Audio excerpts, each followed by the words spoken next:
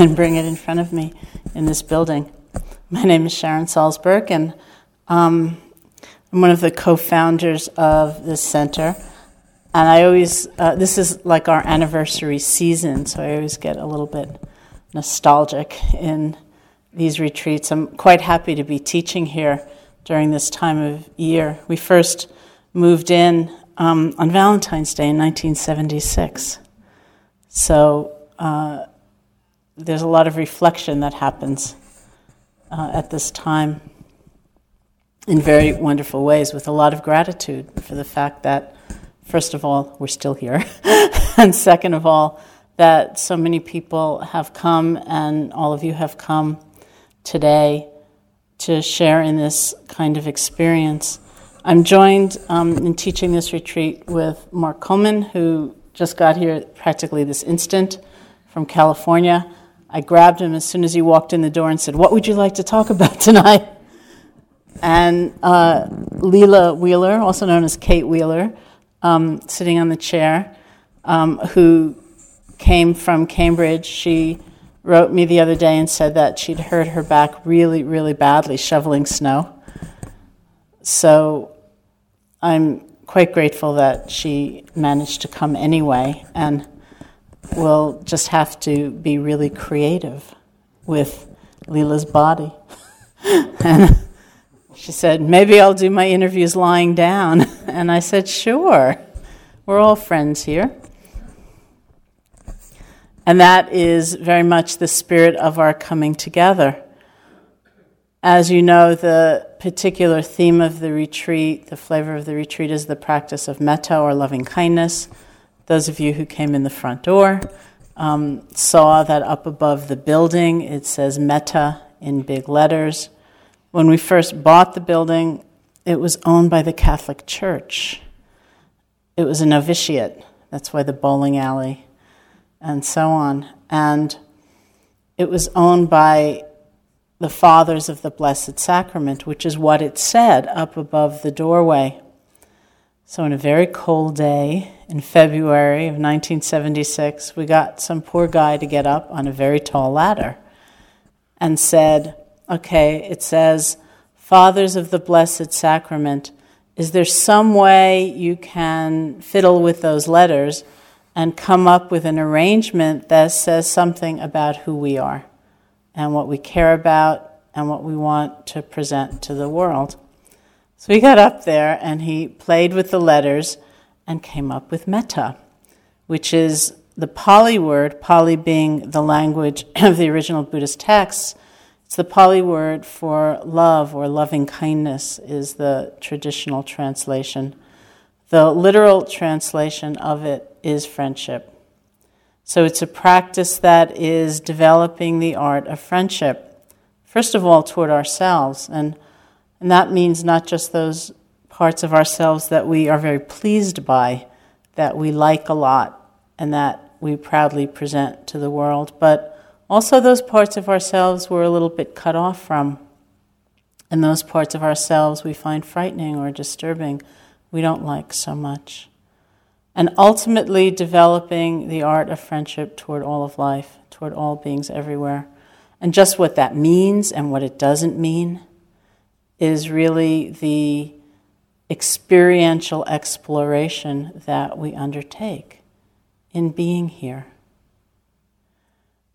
We'll emphasize that practice in these first 7 days, but we'll also be using basic tools of mindfulness, learning how to be more present, coming back to the moment, opening to our experience without so much judgment. It's all kind of woven together in being here. Coming on retreat is quite an interesting experience. It's pretty different from how many of us live day to day. And because of that, I often find that the beginning part of the retreat, say the first few days, almost always is the most difficult time. It doesn't matter if you've never meditated before or if you've practiced for 40 years. It's just a big adjustment to slow down, to be quiet, to not have the kind of external stimulation that we usually count on to reassure us that we're alive, that something's happening. It's different. So that when I myself sit in retreat, I also find the beginning part, the first few days, can be quite an adjustment.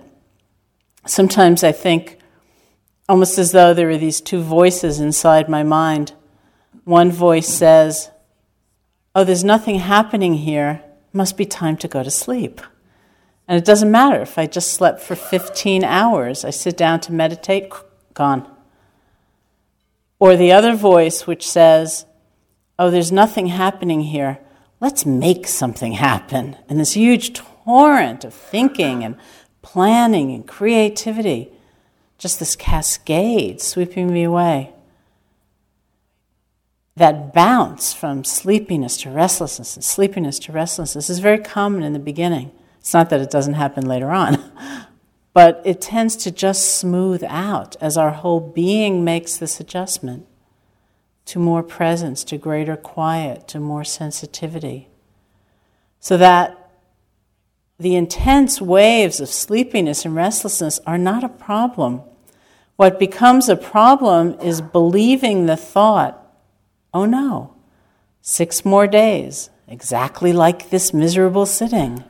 It's never going to change," as though we knew. And this points to one of the compelling insights of meditation.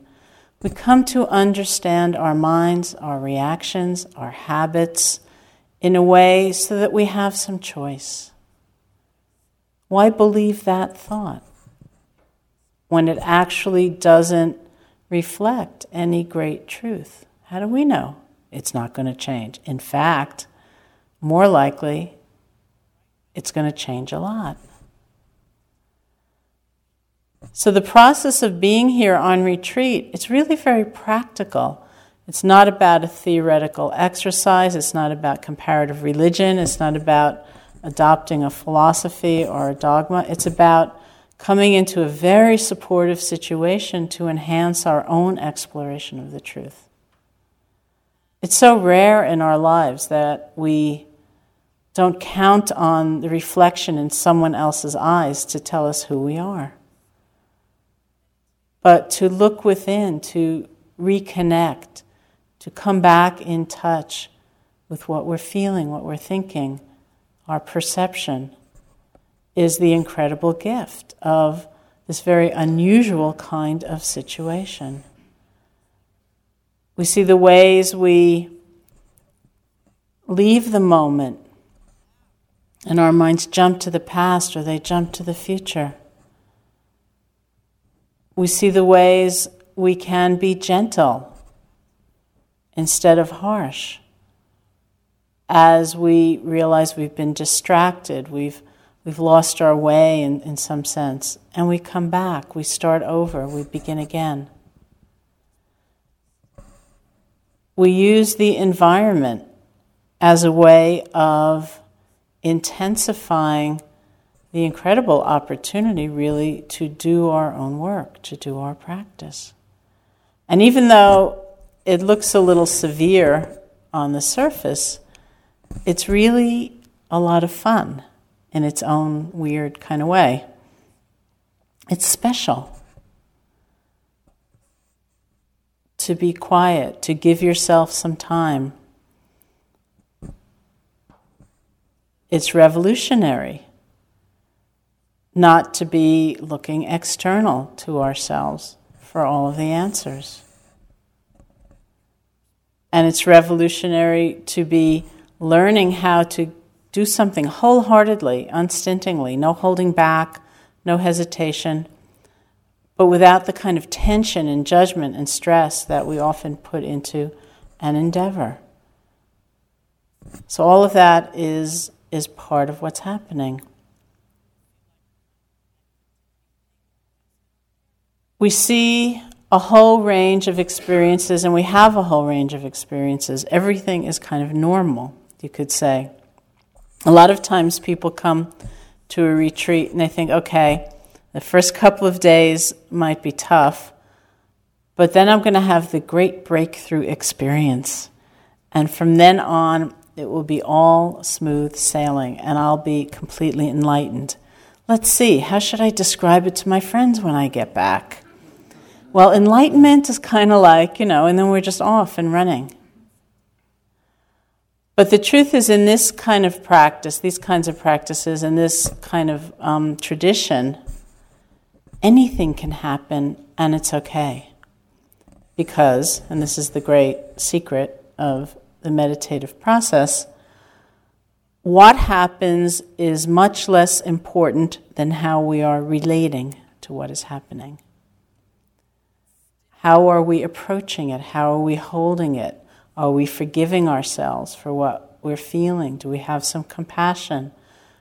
Do we have the ability to begin again when we've gotten incredibly scattered? Are we learning to have more patience, to have more kindness? Those things are very hard to measure in some way. And so if we have the habit of constant, continual evaluation, it's hard.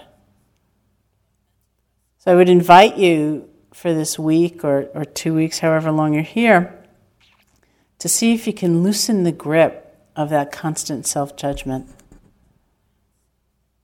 It may come, no doubt, but we don't have to buy into it. And more have kind of a spirit of adventure, of exploration. I often think it's funny in our culture, we think of adventure as something very externalized and kind of rugged, like climbing a mountain or jumping out of an airplane or something like that. And we so rarely think about an inner adventure, about exploring terrains within that we're not necessarily accustomed to. Really opening to a different way of being. It's like an adventure. And so that's the spirit with which we undertake the meditation practice. There's really nothing else to do here but go on this journey. And those of you who haven't been here before will soon discover that. There's nothing else to do here. It's really not that kind of place. And so the journey becomes everything with its ups and its downs and, the ways we find it quite amusing and the ways we find it quite trying. But it's all about our own learning in that way. I thought of a story about my friend Krishnadas, whom I know some of you know quite well, that kind of informed my sense of beginning this retreat. He and I and a number of friends had gone to Toronto last spring to see the Dalai Lama, who was doing an 11-day teaching and ritual. Actually, Lila was there for some of that too, called the Kala Chakra. And in the morning, the Dalai Lama would be doing his own practice up on the stage, and so if you were there and doing your practice, it was fantastic. It was like sitting with the Dalai Lama. And then in the afternoon, he would teach, or he would do some of the ritual. So there are actually 2 stories from that time. So Krishnadas and I were sitting next to each other on these horrible folded rented chairs that they had gotten to fill this exhibition hall. And they were really cramped, and it was the kind of experience where, like, if the person to your right moved to the left, everyone had to move to the left, from that point on, because we were just packed in so tight together, and they're horribly uncomfortable. Krishnadas was sitting on the aisle, and I was sitting right next to him, and day after day, we just sat there, kind of squished in together. And then one day, he tapped me on the shoulder, and I looked over at him, and he had unhooked his chair from mine, and he was moved into the aisle, and he was kind of sprawling, perfectly comfortable. And he said to me, "Unhook your chair." And I thought, oh my God, I can unhook my chair. So I turned to the person on the other side of me, and I grabbed my chair, and I unhooked my chair. And she saw what I was doing, and she unhooked her chair from the other side. We had this incredibly radical thing going on as everybody broke free of one another in that way. And I thought about hour after hour sitting there all scrunched and uncomfortable, and how it took somebody kind of waking up and saying, things don't have to be this way. Unhook your chair. Sometimes what we need in order to do that is even the awareness of how uncomfortable we are. And that awareness becomes the motivating force for making a change. So in that light, everything we see is useful. It's not wrong, it's not bad, you can't fail at this. It's really, everything is a part of this process of learning and understanding, seeing where we're caught, remembering we can unhook. Moving further into a terrain of kindness, perhaps, than we have before. That's our adventure. So please use this time. Don't see it as kind of burdensome or dreary or grim, but as that process of more clear seeing, greater kindness toward yourself, which will be the basis for kindness toward others, and the kind of special joy that comes from having a very deep exploration. And then, because I'll probably forget, I'll tell you the other story and then turn this over to Mark and Lila.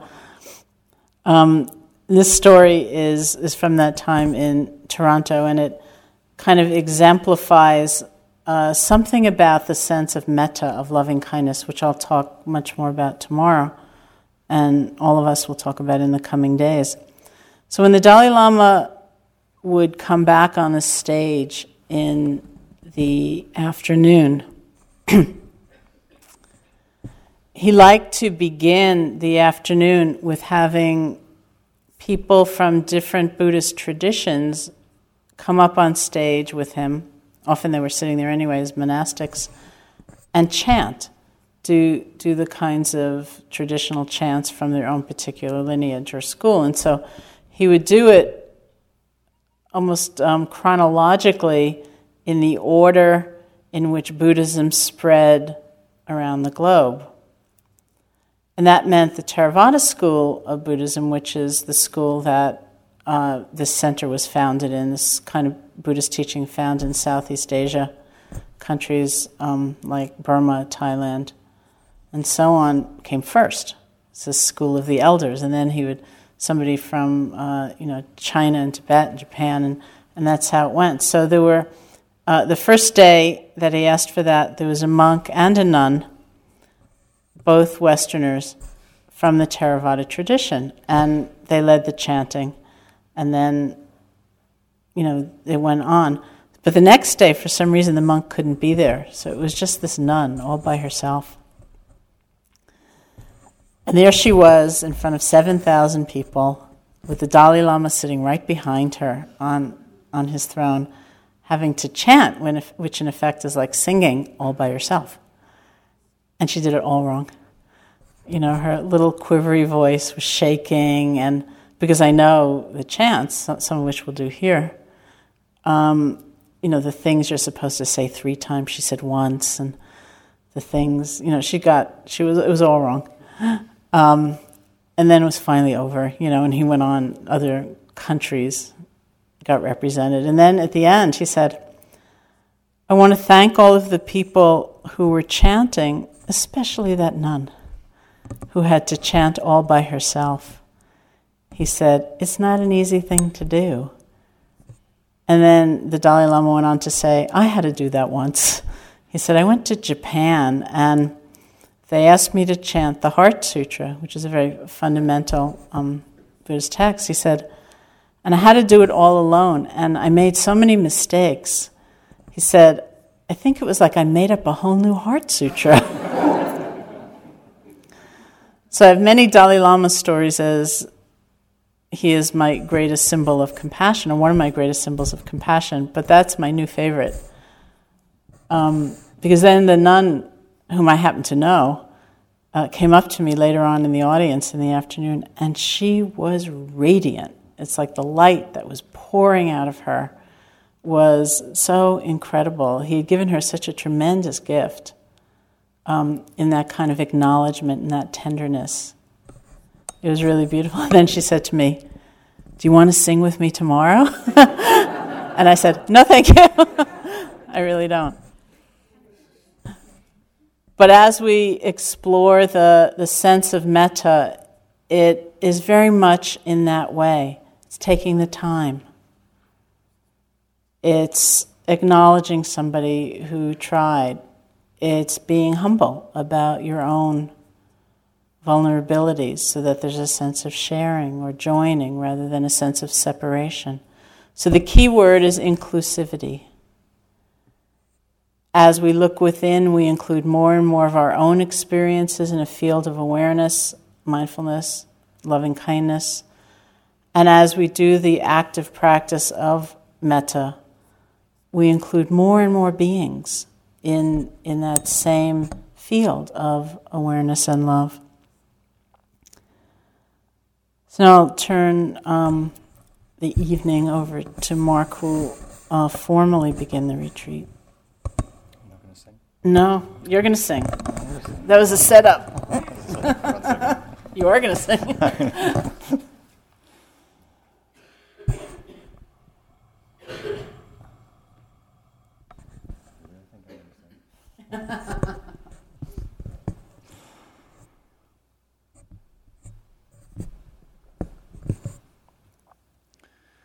So, good evening. Nice to be here with you in the snow. We don't have this white stuff where I come from in California. Lovely to be back here. I'm teaching with Sharon and Lila. Before I talk, I'm going to talk a little about the refuges and precepts. Before I do that, I just, given that this is a metta retreat, something struck me when I was getting a ride here just before arriving a few minutes ago. I was in the car, and you go through a few different toll plazas to get from Boston to here. And I hear in California that, about the sort of certain reputation of East Coast people being somewhat cooler. And I'm sort of like, okay, is this really true? And so my only contact when I was here, aside from the person who picked me up, was going through these toll plazas.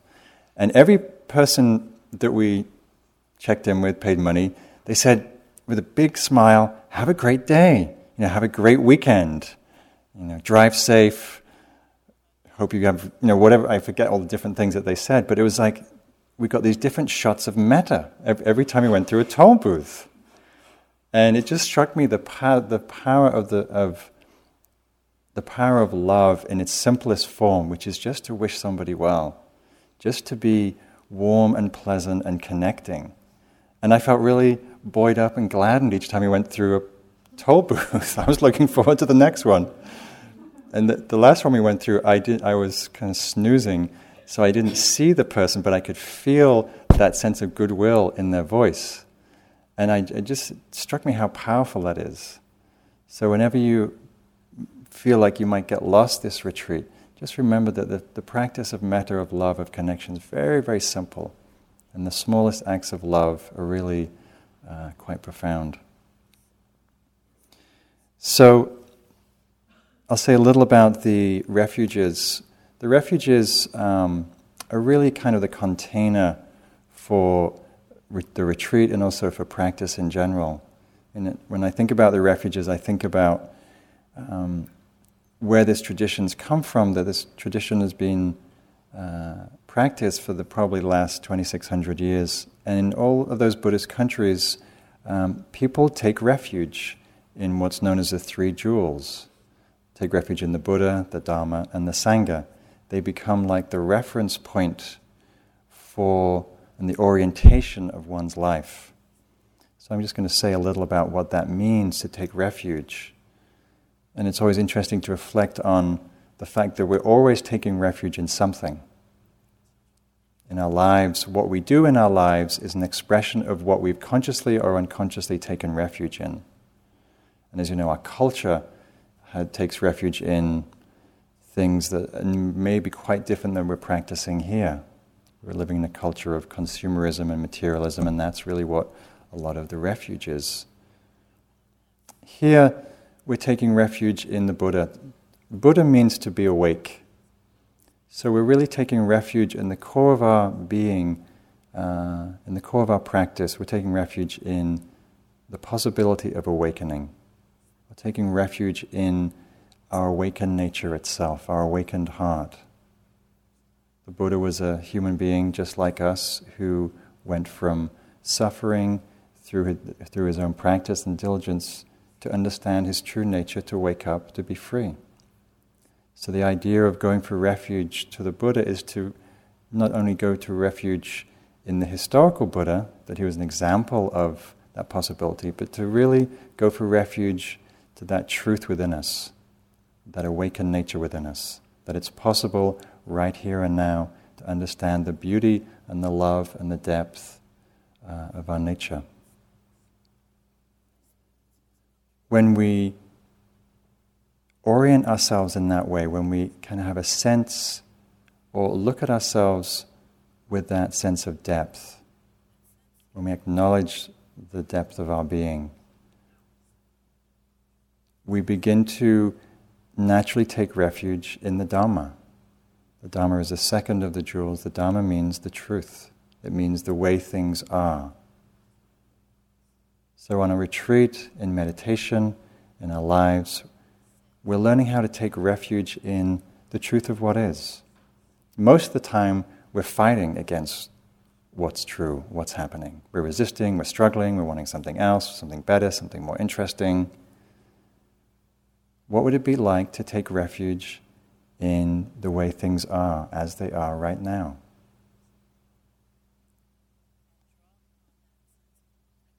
To just simply be with this moment, with a loving, wakeful presence. And when we bring that quality of presence to the way things are, we begin to see things more clearly. When we can let go of the resistance and struggle with reality, we can actually begin to see what's true in ourselves, what's true in the nature of things, in the way things are, the laws that we have to live by in this world. The Dhamma also means the teachings of the Buddha, the teachings of liberation. And these teachings and practices that the Buddha taught, he only taught them for one reason, which was to allow us to see where we're deluded, to allow us to wake up, to see where we're creating our own suffering. The teachings, the practices lead from unwholesome, unskillful states of being to wholesome, skillful states of mind and heart. That's the trajectory of the practice. And I always love one of the lines from the suttas where he says, where he's encouraging people to cultivate wholesome states of mind like loving kindness, awareness, and let go of unwholesome states of mind. And he says, if I didn't think it was possible, I wouldn't ask you to do it. If I didn't think awakening was possible, I wouldn't ask you to do these practices.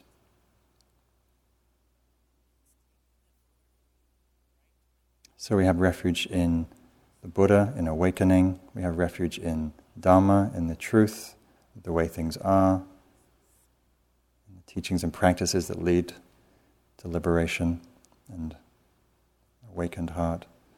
And we have refuge in the Sangha. The Sangha is the spiritual community. Traditionally, it's the community of enlightened teachers through the ages that have handed down these teachings of wisdom and compassion. But in the context of this retreat, going for refuge to the Sangha is going for refuge to the spiritual community that we're creating here by practicing together. And for me, Sangha, the longer that I practice, the more the richness and the profundity of the jewel of Sangha becomes. If we said to you, go back home and practice metta for a week on your own, how much metta practice would you do? You'd probably do a little in the morning and go get a cup of tea and maybe check your email and call a few friends and maybe sit again. And there's something very powerful about sitting with people, being with people with a shared intention. Everybody here has a wholesome intention to practice loving kindness. Whether you know them, whether you don't know them, whether you like them or don't like them, we all have so much in common, so much that connects us. And we're so used to looking for that which is divisive, that which is separating. But there's so much more that unifies us here.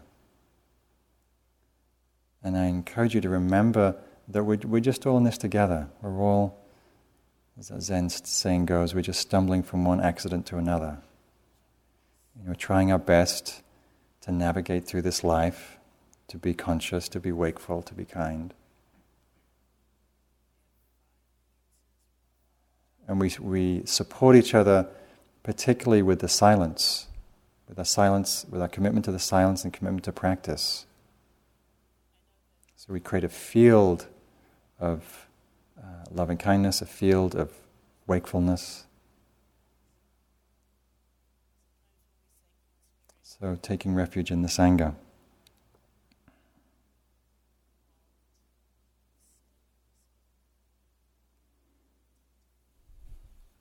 The second container that we create on retreats, which also is a fundamental part of Buddhist practice, is the taking of the 5 precepts, the 5 ethical guidelines.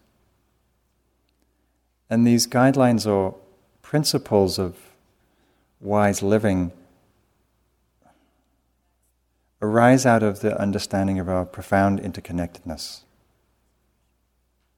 That when we really understand how connected we are, we act much more wisely, kindly, with care, with love. It's said that an awakened person would live naturally following these guidelines. Not following them, but it would be an expression of their understanding, of their awakening, of their understanding of interconnectedness.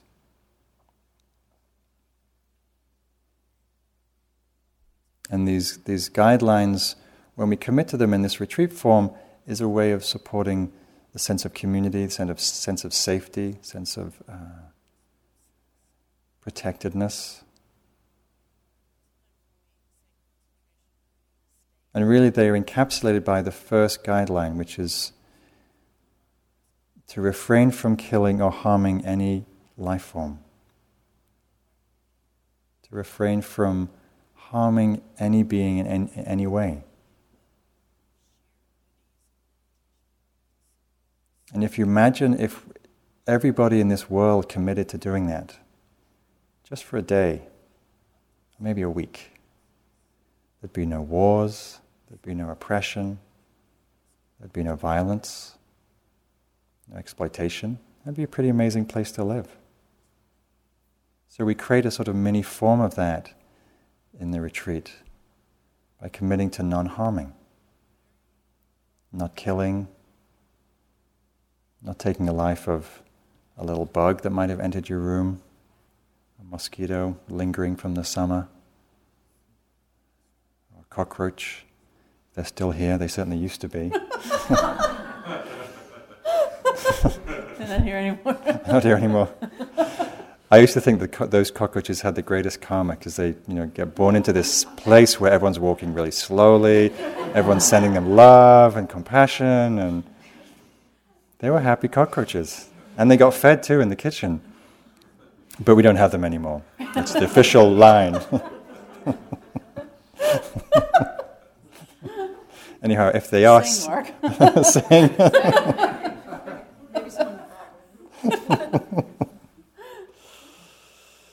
So the second ethical guideline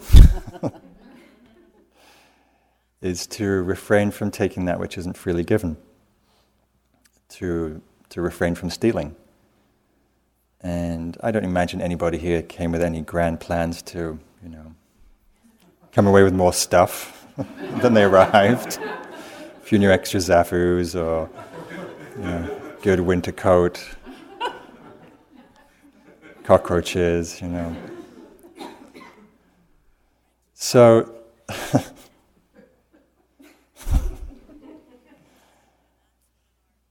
and again, this is just an expression of desire to create a field of blamelessness and non-harming. The reason the Buddha taught ethics and morality in general, it was because, and he always taught those teachings first, was because when we act purely and ethically without harming, it creates a sense of well-being, a sense of goodness, and a sense of ease in our mind and heart. If we act unkindly, if we are harsh, we speak harshly to somebody, or we do something that we know that's unskillful and hurtful, it stays with us. It creates agitation in the mind and the heart. We have remorse, guilt, shame, regret. So the more we act ethically, the more we create a sense of well-being, which is a support for meditation and wisdom. So refraining from taking that which isn't given, respecting people's property, respecting people's zafus, and respecting the resources that we're given here. The third ethical guideline is to refrain from any sexual activity that causes harm. In the context of the retreat, it's refraining from all sexual activity. Not because there's anything wrong with sexual activity, but more because in the retreat context, we're redirecting our energy, our attention towards our inner life. And the field of sexuality being such a strong field that's so enticing to the mind and heart, it really supports practice just to let it go, or to let it go as much as you can. We're practicing a sense of contentment with how things are. So restraining from any sexual activity. The fourth guideline is refraining from engaging in any kind of wrong speech, untruthful speech, harsh speech. In the context of the retreat, we're taking the precept of noble silence. Noble silence, as it implies, is committing to practicing for the whole of this week in silence. It also means cultivating an inner silence. Usually the most noisy stuff that's going on is not the chatter in our conversation, but the chatter in our minds. So we're also committing to cultivating a field in our minds of quiet, of calm, of stillness. And the silence, as you'll find, especially if you're new to retreat, is a really wonderful support for practice. Sometimes in the beginning it feels intimidating. Sometimes it brings up fear and anxiety, like how the hell am I going to get through a whole week without chatting to anybody and using my cell phone?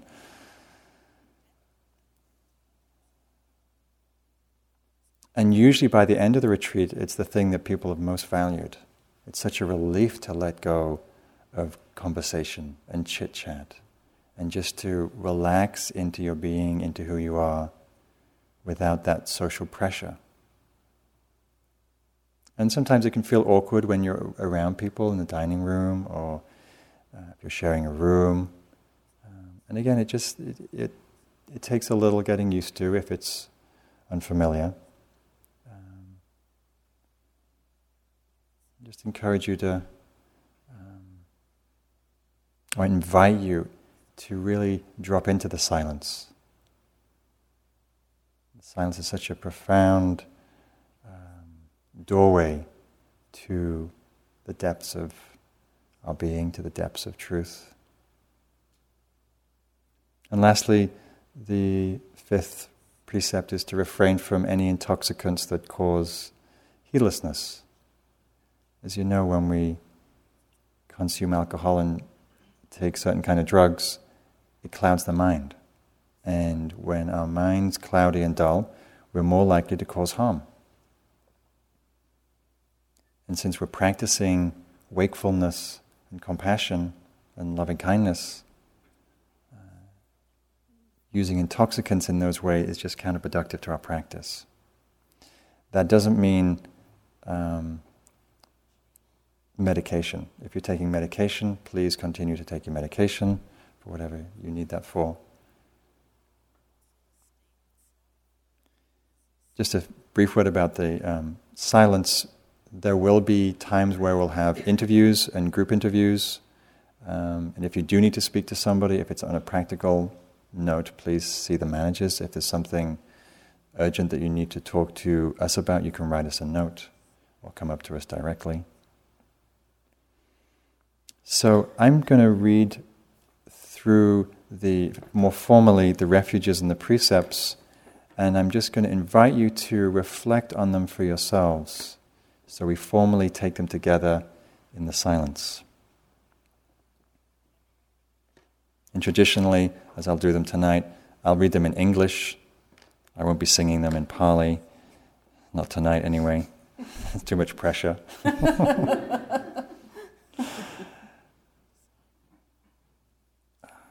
They're traditionally spoken 3 times, so I'll read them 3 times.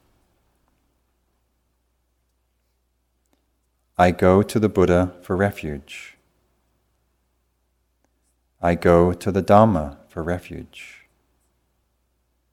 I go to the Sangha for refuge. For the 2nd time, I go to the Buddha for refuge. I go to the Dhamma for refuge. I go to the Sangha for refuge. For the 3rd time, I go to the Buddha for refuge. I go to the Dhamma for refuge. I go to the Sangha for refuge. And I'll read the 5 precepts. I undertake the training to refrain from killing and harming any living being.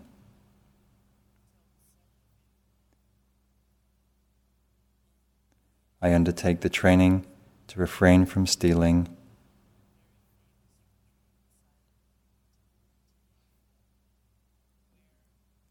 I undertake the training to abstain from sexual activity.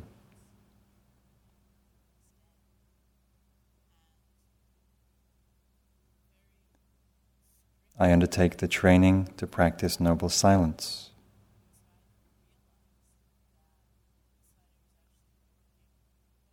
And I undertake the training to abstain from intoxicants that cause heedlessness.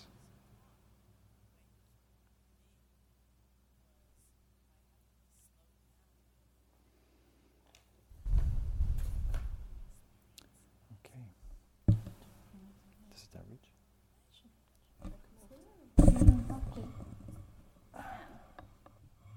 Well, actually, if anyone, you've all been sitting down for a little while, so we're going to meditate now after this. So if anyone would like to stand up and stretch your legs and stuff to be able to spend another 10 or 15 minutes, would be good. And I'll figure out what I'm doing. You can sit there. Yeah. To move the bell, I just want to say. The bell is nice. Yeah, got it.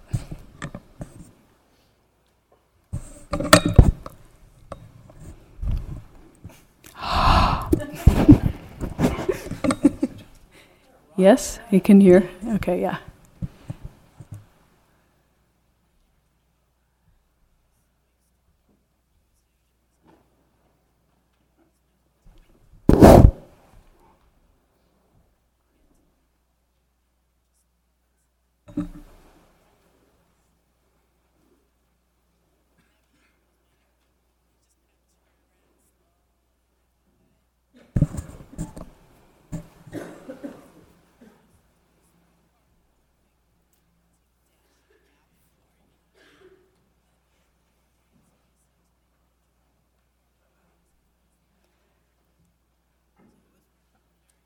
Well, you'll doubtless hear us repeat what each other says, and since the Dharma is a Dharma of true simplicity, hearing the same thing over and over is actually good.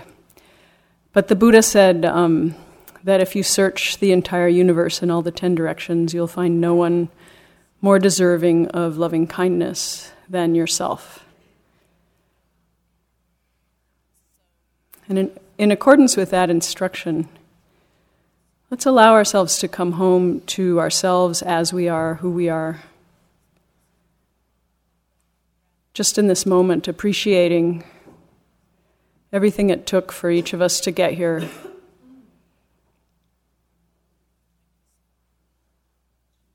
Maybe acknowledging the help that we needed to get free from our obligations, people who may be filling in for us.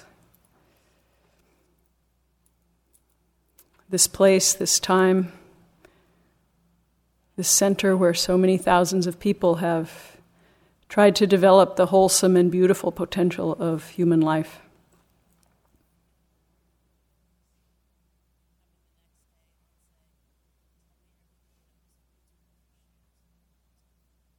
So we're so lucky to be here.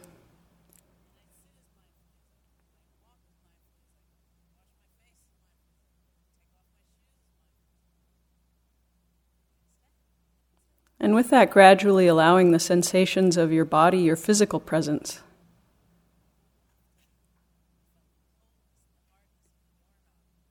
to express themselves, to be experienced.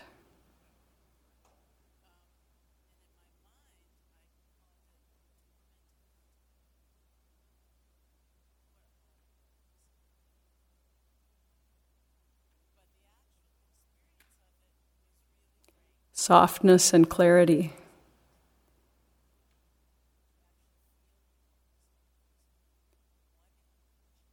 Just feeling your body on the cushion.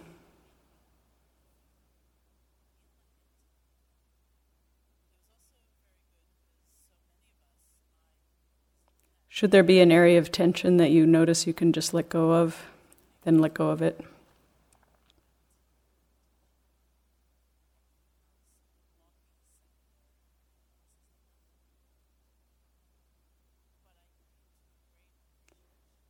And as a way of connecting with ourselves, we'll begin the retreat with a period of paying attention to the breathing,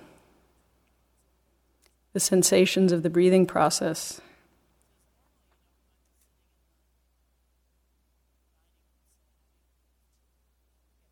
Something so basic. So one of the objects of, or one of the Metta practices is to send love to all breathing beings. And among those, we are one.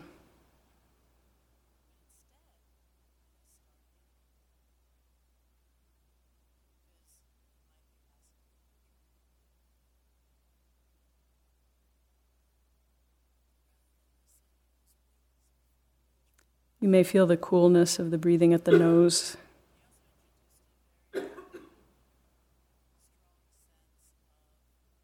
Warmth on exhalation, a rhythm somewhere in the body, the belly, the chest.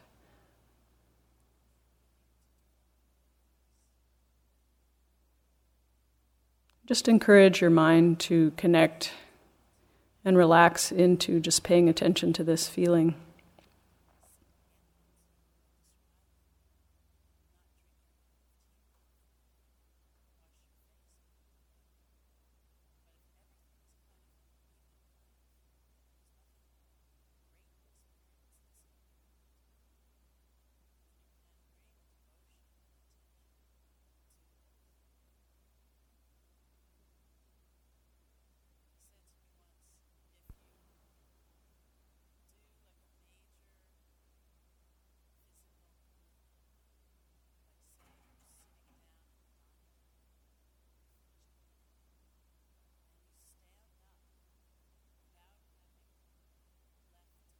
There's no need to do anything about the way your breath is.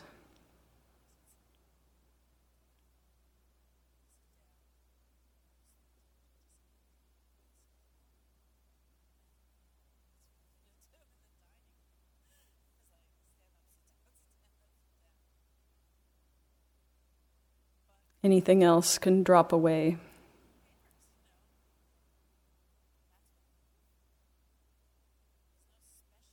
This one simple task of being present.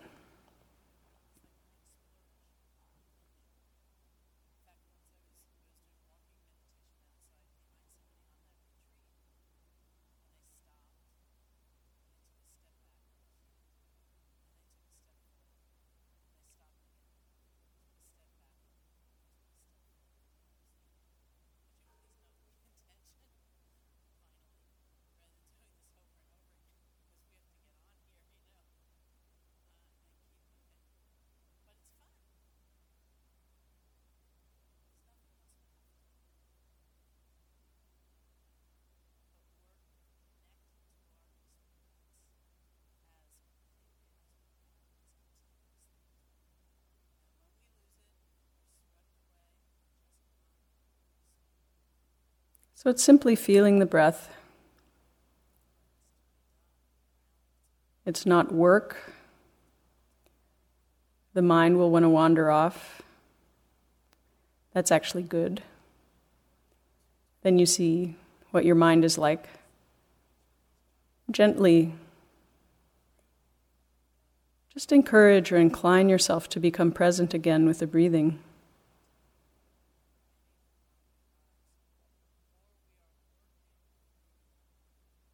That spirit of friendship with the experience.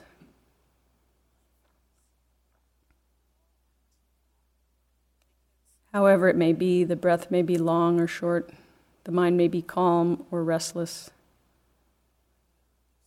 How can you be with just being here, just being you, breathing?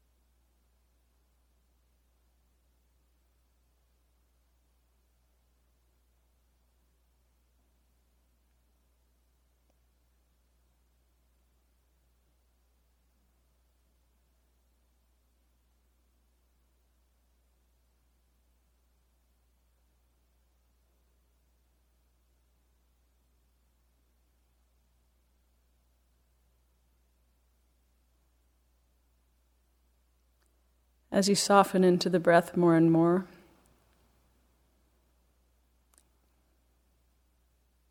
just reminding yourself it doesn't need to be worked on.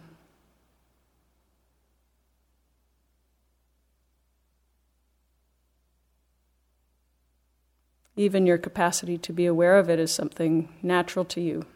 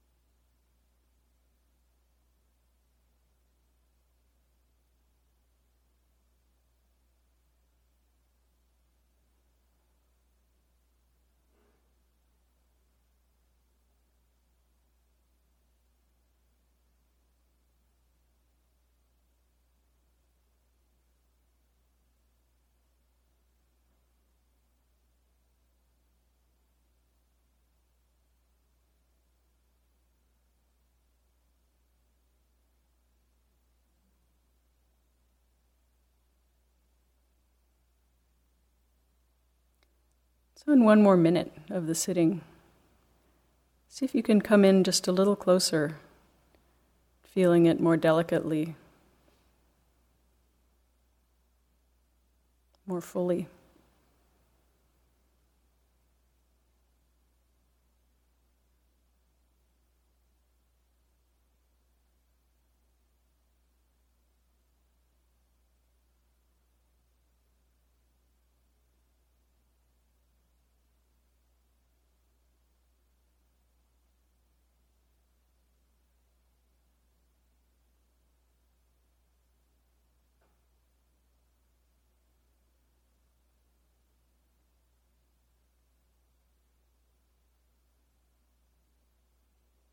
When you hear the bell, listen to the sound of the bell, and then open your eyes gently.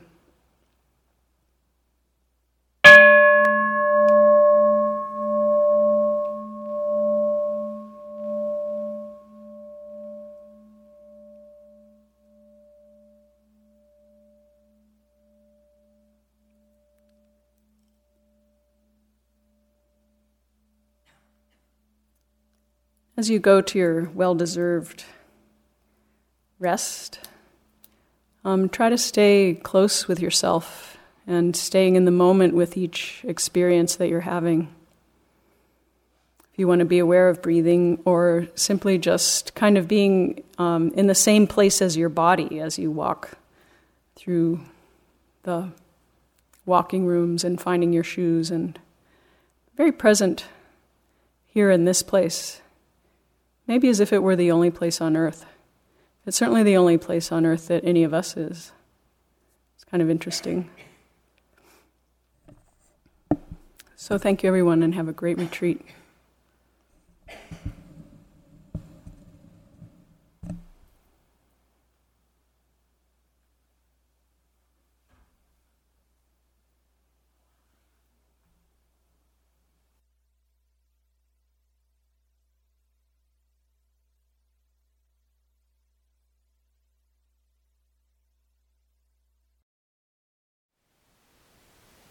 Thank you for listening.